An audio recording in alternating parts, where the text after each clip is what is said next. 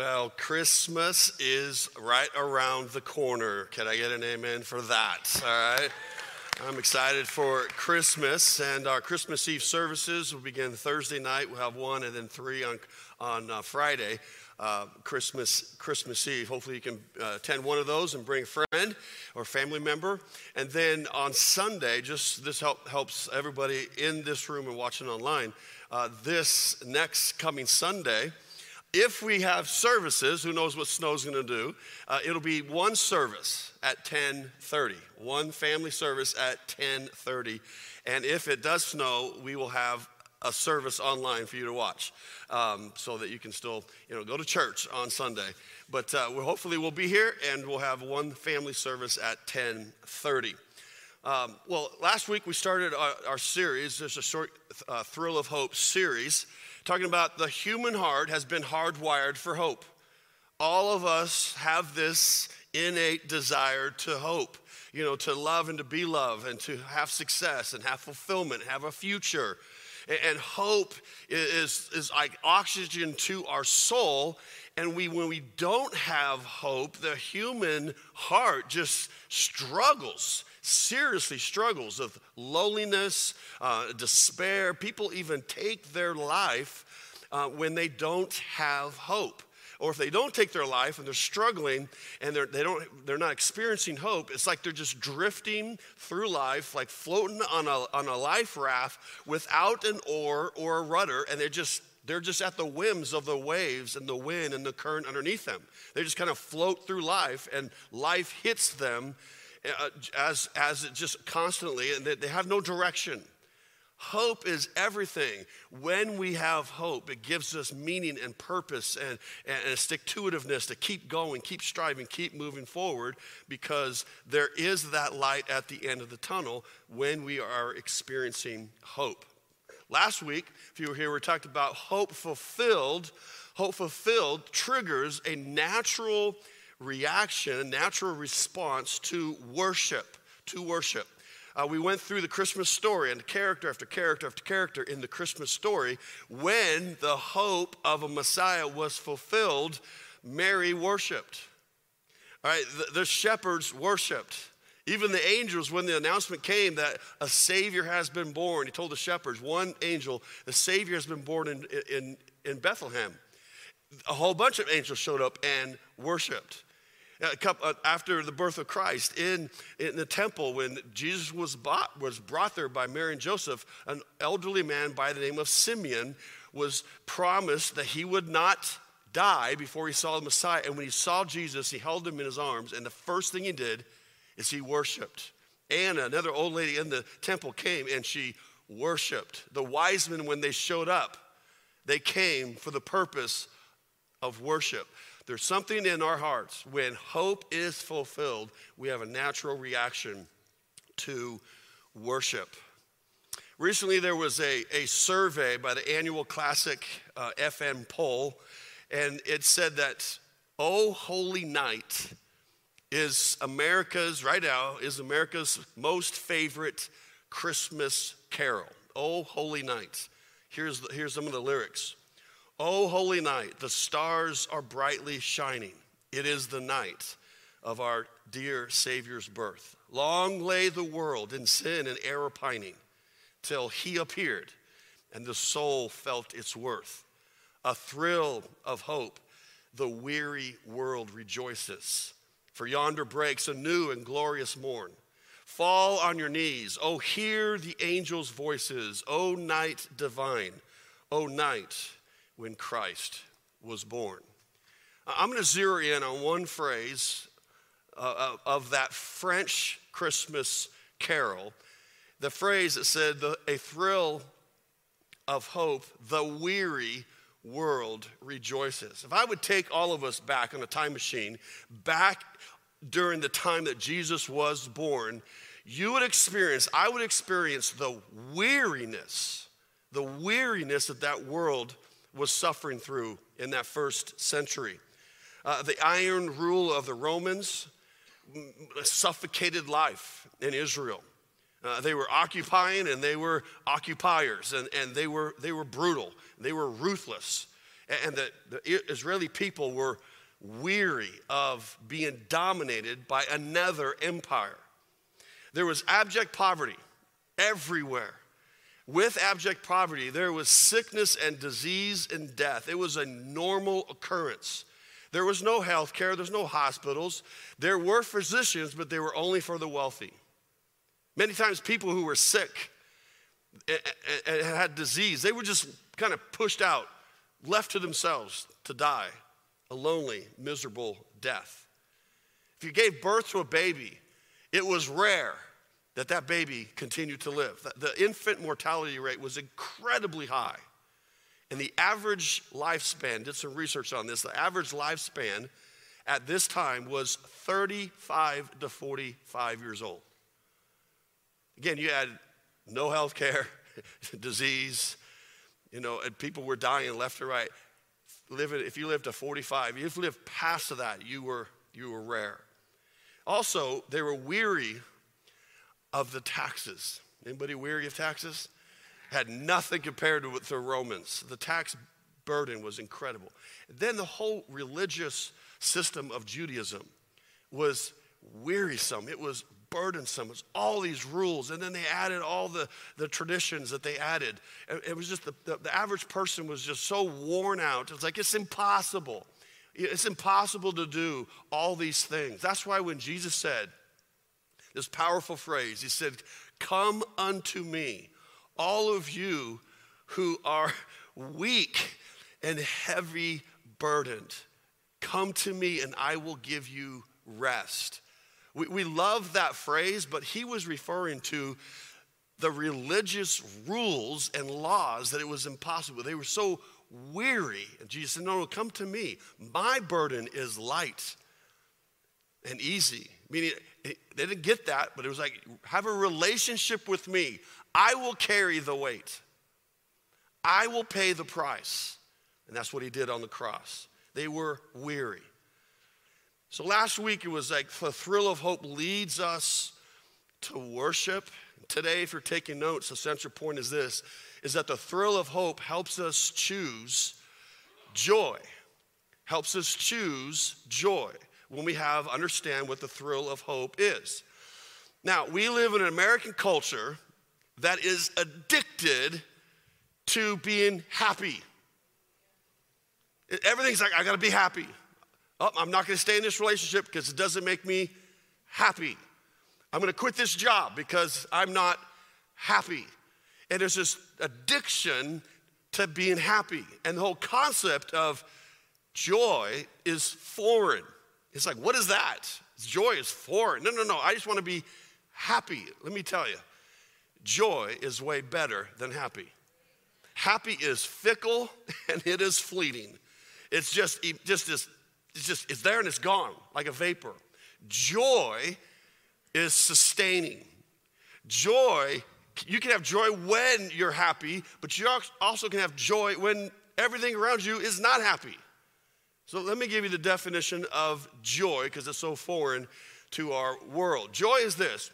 It's a God-given, satisfying delight of my soul. That is like down to the very core of who we are. Satisfying delight to my soul, no matter the circumstance. No matter if you're struggling financially. No matter if you're physically, ailing. No matter if your team is not going to make the playoffs. Can I get an amen on that? There's joy, and I've had plenty of experience with that lately. And joy is a God-given, just this satisfying delight all the way down to my soul, no matter the circumstance. Now, here's two things about joy that you need to understand. First of all, joy brings a quiet confidence. It's like, you know what? Everything around me is hard. Life is difficult, but there's this quiet confidence that God's got me. It's going to be okay eventually. But here's the critical point to understand about joy is that it is a determined choice. We must choose joy, then God gives it to us. But it's our choice. God's not going to force joy on us. He's not going to say, you're going to be joyful. Bam, you're going to be joyful. I'm going to make you joyful. We get to choose. And most Americans, they don't know that, and they don't choose joy because we're addicted to being happy. Joy is way better than happy. I'm going to ask you to turn, if you have a copy of God's Word, there's Bibles in the back if you want to borrow one or have one. Turn to Philippians chapter 1. Philippians chapter 1. You got all these little books, little letters, actually in the New Testament, the letter or book to the church believers in Galatia, Providence, or the church at Ephesus, or the church at Philippi, or Colossia. This is a letter that Paul wrote, and the theme of Philippians is joy. The theme of Philippians is joy. So let me read a few verses, and we'll jump through this book a little bit. Chapter 1, look at verse 3. Paul says this, I thank my God every time I remember you. In all my prayers for all of you, I always pray with joy because of your partnership in the gospel from this day, from the first day until now. Being confident of this, that he, God, who began a good work in you, will carry it on to completion until the day of Christ Jesus. I'm going to zero in on verse 6 because verse 6 means so much to me. It says, being confident. Paul says, I am absolutely confident of this. Of what? Here it is. That he, God, who began a good work in you, will carry it on to completion until the day of Christ Jesus, meaning when Jesus comes back or when you meet Jesus in heaven. There's two things here. First of all, there's God's plan. When God saves people, if you trusted in Jesus as your Savior, God's plan is that I am going to begin a work of what's kind of theological big, word is a sanctification process. Meaning I am going to, and if we let him, I'm going to make you more and more like Jesus. If you just keep walking, you keep trusting, you keep learning, you keep applying, that there's the plan, God's plan is to make us more and more like Jesus. And the closer you walk with Jesus, you begin to respond the way God would want us to respond. And then people in your life are going to notice a difference. Wait a second, you once were this, and you're not that anymore. You are a pain to work with. I actually like you now. And you're like, that's not me, it's Jesus. All right, you were this kind of a spouse. And now because you're walking with Jesus, his plan, if we let him, you're going to be a different spouse. You held grudges, now you don't. You forgive quickly. That is not us. That's God's plan working in us. It's becoming more and more like Jesus. And in this verse, it's God's promise. God says, I'm not going to stop the work in you. I'm going to complete it all the way up until you see Jesus for yourself. So God has a plan and God has a promise of working in our lives. And so what Paul is talking about all through this little letter, they're not just words for him. They're not just, okay, let me write something that sounds really spiritual. No. He's living it. If you're new to Bible study, when he wrote this letter, he's not writing it at a resort. He's writing it in a Roman prison. And we learn through different understandings in the book of Acts. Where he has a chain on one hand to a Roman guard, and the other hand, he has the chain on that hand to a Roman guard. So he's talking about joy and talking about God's plan and promise, and I'm going to walk you through some things. His whole perspective was joyful. It was a choice. He's in prison. He's living out what he's talking about. So whatever you're struggling with now, if I would say stand up and gave you a truth serum and say, what are you struggling with? All of us would give answers. Some of you would spend a long time. I'm struggling in all these areas. Paul's in prison and he's choosing joy, but his joy is connected to hope. Hope in the Bible is always connected to a promise of God. So Paul is connected to this hope, and he's choosing joy because of hope, Now let me explain this. Let me give you some example. Look at verse 12. Verse 12. Paul says this, I want you to know, brothers and sisters, other believers, that what has happened to me, I've been arrested, all right? I'm in jail. What has happened to me has actually served to advance the gospel, the good news about Jesus.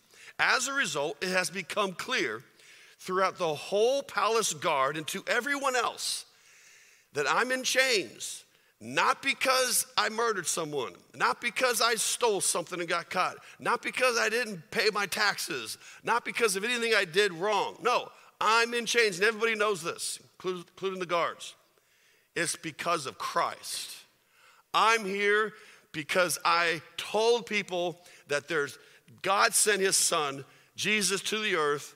He bore our sins on the cross, and before he died, he promised he'd come back in 3 days, and sure enough, 3 days later, he rose again, and he changed my life, and he changed everything, and telling everybody, and because of the gospel, he's in prison. People don't like that story. The Jews hated him. Verse 14, and because of my chains, most of the brothers and sisters have become confident in the Lord and dare all the more to proclaim the gospel without fear. God's using me. And other believers have this confidence like, well, I can share the gospel too. I can tell other people about Jesus too. Now you got to understand, Paul wasn't in just some prison, any prison. He wasn't in a cave in the hillside. He's in the heart of ancient Rome, and the heart of ancient Rome is called the Forum. Not the Forum that the Lakers used to play in the 80s. That's called the center, the heart of ancient Rome. We've walked there. We walked past where Paul was in prison. And around the corner was this thing called the Colosseum. That was alive and well then, and it's a historic tourist site today. And the palace guard just wasn't any guard. They were like the elite of the elite guards because they helped and guarded Caesar and his household. And in this prison, Paul had those type of guards. These palace guards also on occasion walked a couple of blocks to the Colosseum and worked there. It was a unique place. And at the end of this little letter, he's saying his goodbye. He said, tell this people I said hello. Tell this person I said hello. Oh yeah, by the way, members of Caesar's household greet you too. Meaning they heard the gospel and they trusted Jesus as their Savior. So Paul had quite the opportunity and he chose to take it. And he was in prison with joy. And he viewed, okay, I got a guard here. Ha ha, ha ha. I got a captive audience. Let me tell you about Jesus. Let me tell you about Jesus again and again. His whole perspective was with joy. Look at verse 21. He said this, for me, to live is Christ. That's one option. Door number one, I could live for Christ and I'll keep serving him. And door number two, to die is gain. Go to heaven, it's awesome, gain. If I am to go on living in this body, this will mean fruitful labor for me. Yet, what shall I choose? I do not know. Should I stay alive and serve Jesus or go to heaven and see Jesus? What options? Verse 23, he goes, I'm torn between the two. I desire to depart and be with Christ, which is better by far. But it is more necessary for you that I remain in the body. Convinced of this, I know that I will remain and I will continue with all of you for your progress and joy in the faith, so that through my being with you again, your boasting in Christ Jesus will abound on account of me. He goes, it's a win-win situation. I mean, come on, seriously, who says this in jail? If I stay in jail, I win. If I die, I win. What should I choose? I don't really know. I'm like, who does this? Paul. Why? Because he's leaning into the hope that he has in Christ, and it's based on the promises of Christ. And because of that, he is choosing joy. He is choosing joy. Now here's the thing. we often misunderstand. The people in the Bible, the Old Testament, New Testament, they're real people with real problems, with real emotions, with real feelings. Guarantee you that there were mornings that Paul woke up in prison and like, I'm so tired of this. God is using me. People are getting saved. Even in Caesar's household, this is awesome. But, I'm just weary. I'm weary of this. Have you ever been weary? You ever been weary of being weary? I've been there. You've got to understand, Paul had days when I'm sure he was like, seriously, God, I think I'd be way more effective outside the prison walls. Or just take me home. Pick one, God. I win either way. Weary.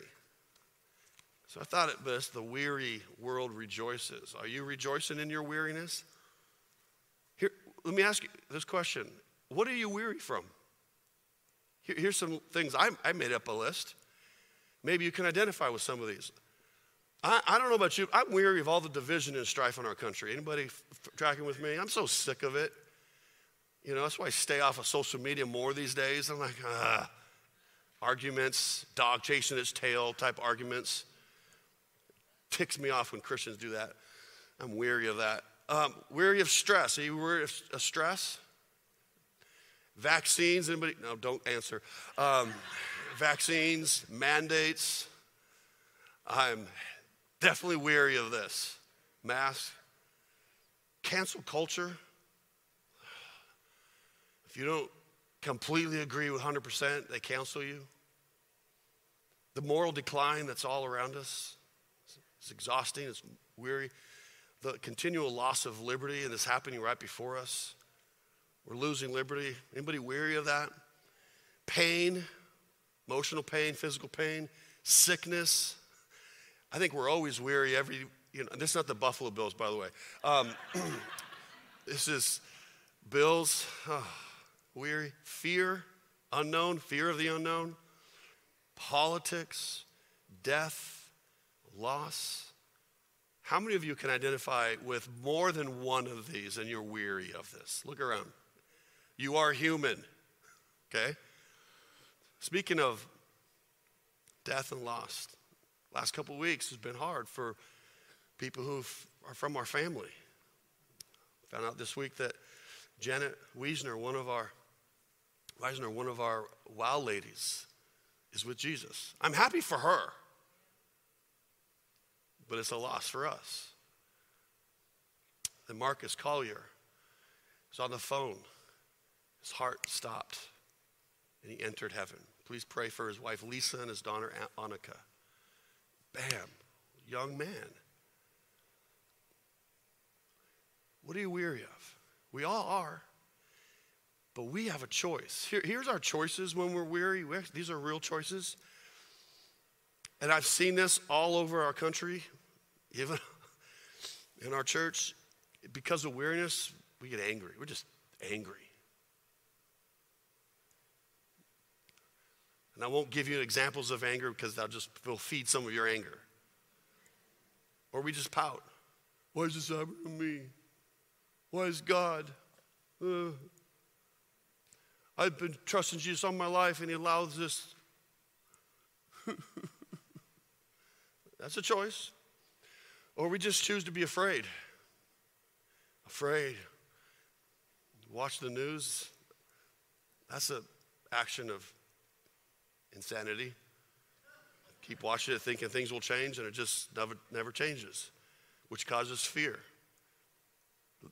They're getting a lot of viewerships because of fear. Or we just quit. Like, I'm out. I quit relationships, quit my job, quit church, quit God. Guess what? Paul had these same options too. Paul could have been angry. Like, seriously, God, I'm preaching the gospel.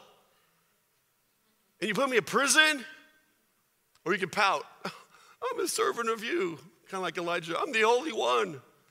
He could have been pouting. Can't believe, God, you're doing this to me. Or he could have been afraid. Man, every day, a new shift, new soldiers. Is this the day I'm going to lose my life? Or he can say, I quit. I'm not preaching the gospel anymore. If I'm going to have to pay this price, it's not worth it. I'm out. Paul didn't choose any of these four. He actually chose the fifth option. Here's an option that we can choose in our weariness is to lean into hope and choose joy. Paul says, I'm going to lean into hope that I have because of based upon the promises of God, and I am going to choose joy. And all through this little book, he gives examples. He's showing us that he's choosing joy. He's not just talking about it. He says, I'm going to choose joy. Look at chapter 3. We can totally identify with this in our culture. Chapter 3, verse 18. He says this, for as I've often told you before, and I'll tell you again, even with tears, there's a little hint of his humanity and weariness, is that many live as enemies of the cross of Christ. It's like they hate Jesus. Guess what? We have a culture that hates Jesus. We are living in a post-Christian culture.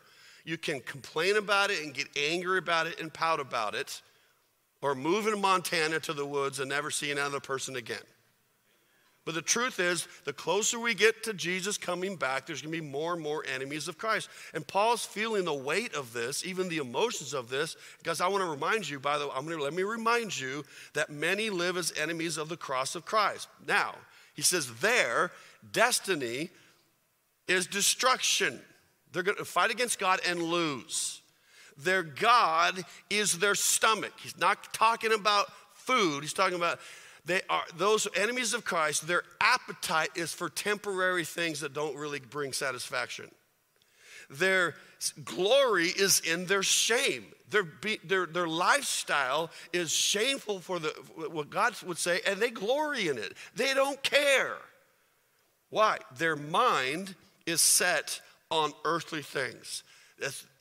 Enemies of Christ, people who don't know Jesus Christ, they have different degrees of this, but it's like their mind is on earthly things. This is it. This is all there is. I got to make as much money as I can, buy as much toys as I can, live it up, do whatever that makes me happy. That's what they think. Transition, verse 20. But here's a contrast. But our citizenship is in heaven, and we eagerly await a Savior from there, the Lord Jesus Christ, who, by the power that enables him to bring everything under his control, will transform our lowly bodies so that they will be like his glorious body. We live with enemies of Jesus all around. That's the way it is. Stop whining about it, complaining about it, and judging, all them. God will take care of them. Their minds are on earthly things. But if you're a follower of Jesus, our mind should be on not earthly things, but heavenly things. Because we have a promise that Jesus Christ will come back and make everything right. That's what he's saying. And I love the fact that Paul threw in what he was hoping for. I get a new body. And the older I get, I agree with that more and more. But Paul had this thing called a thorn in the flesh. A lot of people think it was bad eyesight. That's why many people wrote for him. He was in constant pain all the time. And he's like, you know what? Yeah, it's hard, but I'm choosing joy based upon the promises of Jesus. He's going to come back and make everything right. And by the way, I'm going to get a new body. That's his choice. He understands life, and he chooses that. And then he leans into chapter 4. This is why he says what he says, and this is like the key passage that I talked with so many people when we were all locked down in COVID and all the fear. I kept going back to this. Verse 4, chapter 4.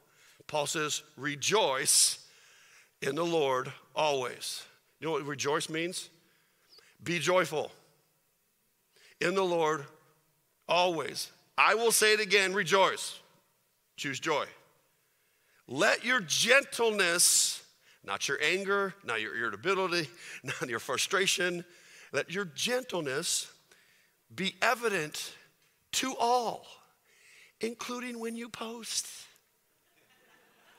They should see your gentleness. Why? The Lord is near. He's with you here, and he's near to come back, but he's near. Do not be anxious, or do not stay really anxious about anything. But in every situation, by prayer and petition, with thanksgiving, present your request to God, and the peace of God, which transcends all understanding, will guard your hearts and your minds in Christ Jesus. Are you weary? Get in line. Are you scared? I understand. There's a lot of fear. Are they going to keep these mandates? That if they keep that, and I don't want to get a vaccine for a lot of reasons that's between you and God, I can lose my job. It's all through our church, folks. I get it.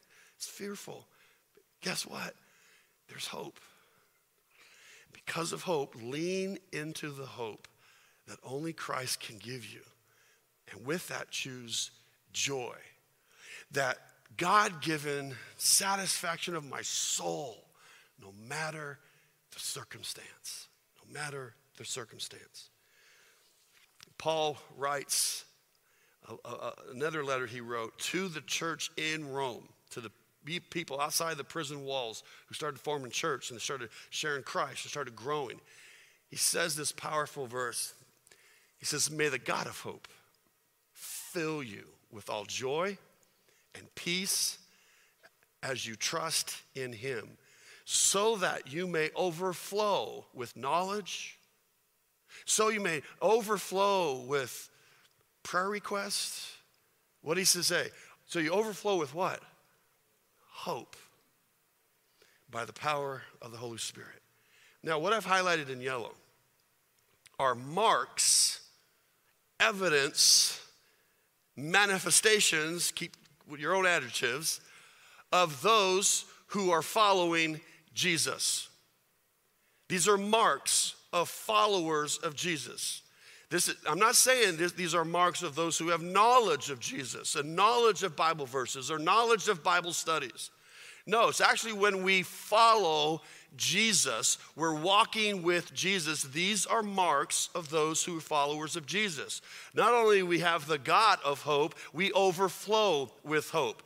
Not only is a mark of following Jesus is that we do have joy, that we choose joy no matter the circumstance, and we have peace. The peace of God that passes all understanding, that guards our hearts. That's the emotions. Oh my goodness, oh, I'm fearful. It's going to go past that. And guard our minds. That's the what if that keeps us up in the middle of the night. What if this happens? What if that happens? What if this happens? What if that happens? We'll have the peace of God. That's the mark of a follower of Jesus. And also is because we're trusting, not in our feelings, but in him. Not in our, common sense. No, we are placing our trust in Jesus. And as a result, we're going to overflow with hope. What keeps me sane is that this world is not my home. I'm just a passing through. Yes, I have retirement. Yes, I'm making plans. Yes, I'm planning for our kids and our grandkids. I'm planning all that. Yes, because I want to live life now with joy. But my hope is not here. It's in Christ and his return and my eternal destiny in heaven. That gets me through all the crud and all the craziness of the news, of our culture, of our economics, of inflation, of this and this and this and this and that. If I focus on that, I will spiral down the drain of despair and discouragement. But my hope is on heavenly things, Colossians 3. Put my heart and my mind on things above. Guess what happens? I have hope. And out of that hope, I choose joy. I choose joy. That's what my mom's doing. Thank you for praying for her. If you don't know my mom, she's dying of cancer. There's no cure left. Her numbers are spiking. And she's choosing joy.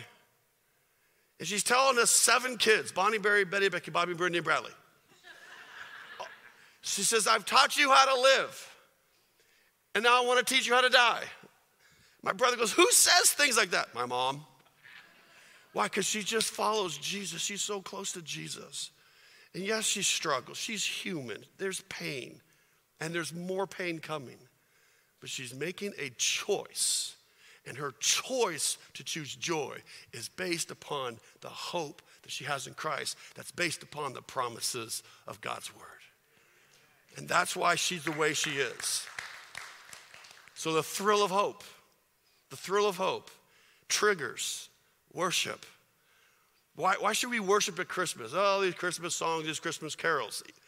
And some of you are struggling with the new Christmas carols with a cool little new vibe that we've been throwing at you. We can worship. Why? Because the promised Messiah came. He's the thrill of hope. And the thrill of hope helps us choose joy when we're weary and we're tired and we struggle and there's no hope here. But the thrill of hope of Christ coming back, I'm choosing joy. So whatever you're struggling with, I get it. You're human. I'm human. We're frustrated. We have bad days. We have bad hair days. Some of you had bad no hair days. But where's your hope? Where's your hope? If it's in Christ, man, it's the thrill of hope. We can worship. We can choose joy. Now, Thursday night, for all those hoping for snow, it looks like it's going to rain, which God's answering my prayers. Okay? I'm praying for snow on Christmas Day, all right? Or the next Monday. But we have 4 Christmas Eve services. The thrill of hope. We're going to walk through stories of hope. Just real situations. And we'll have some songs and sing, and you can join singing. But then I'm going to come at the end and say, you know what? The stories of hope fit a pattern of the Christmas story. And the ups and the downs and the sideway turns of hope.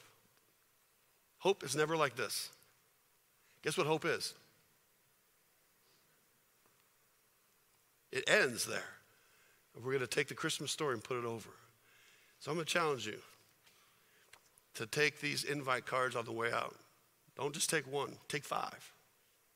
Pass them out. Online, invite people to join you online, to watch, to participate in, to absorb the thrill of hope. Because, man, we have a story to tell.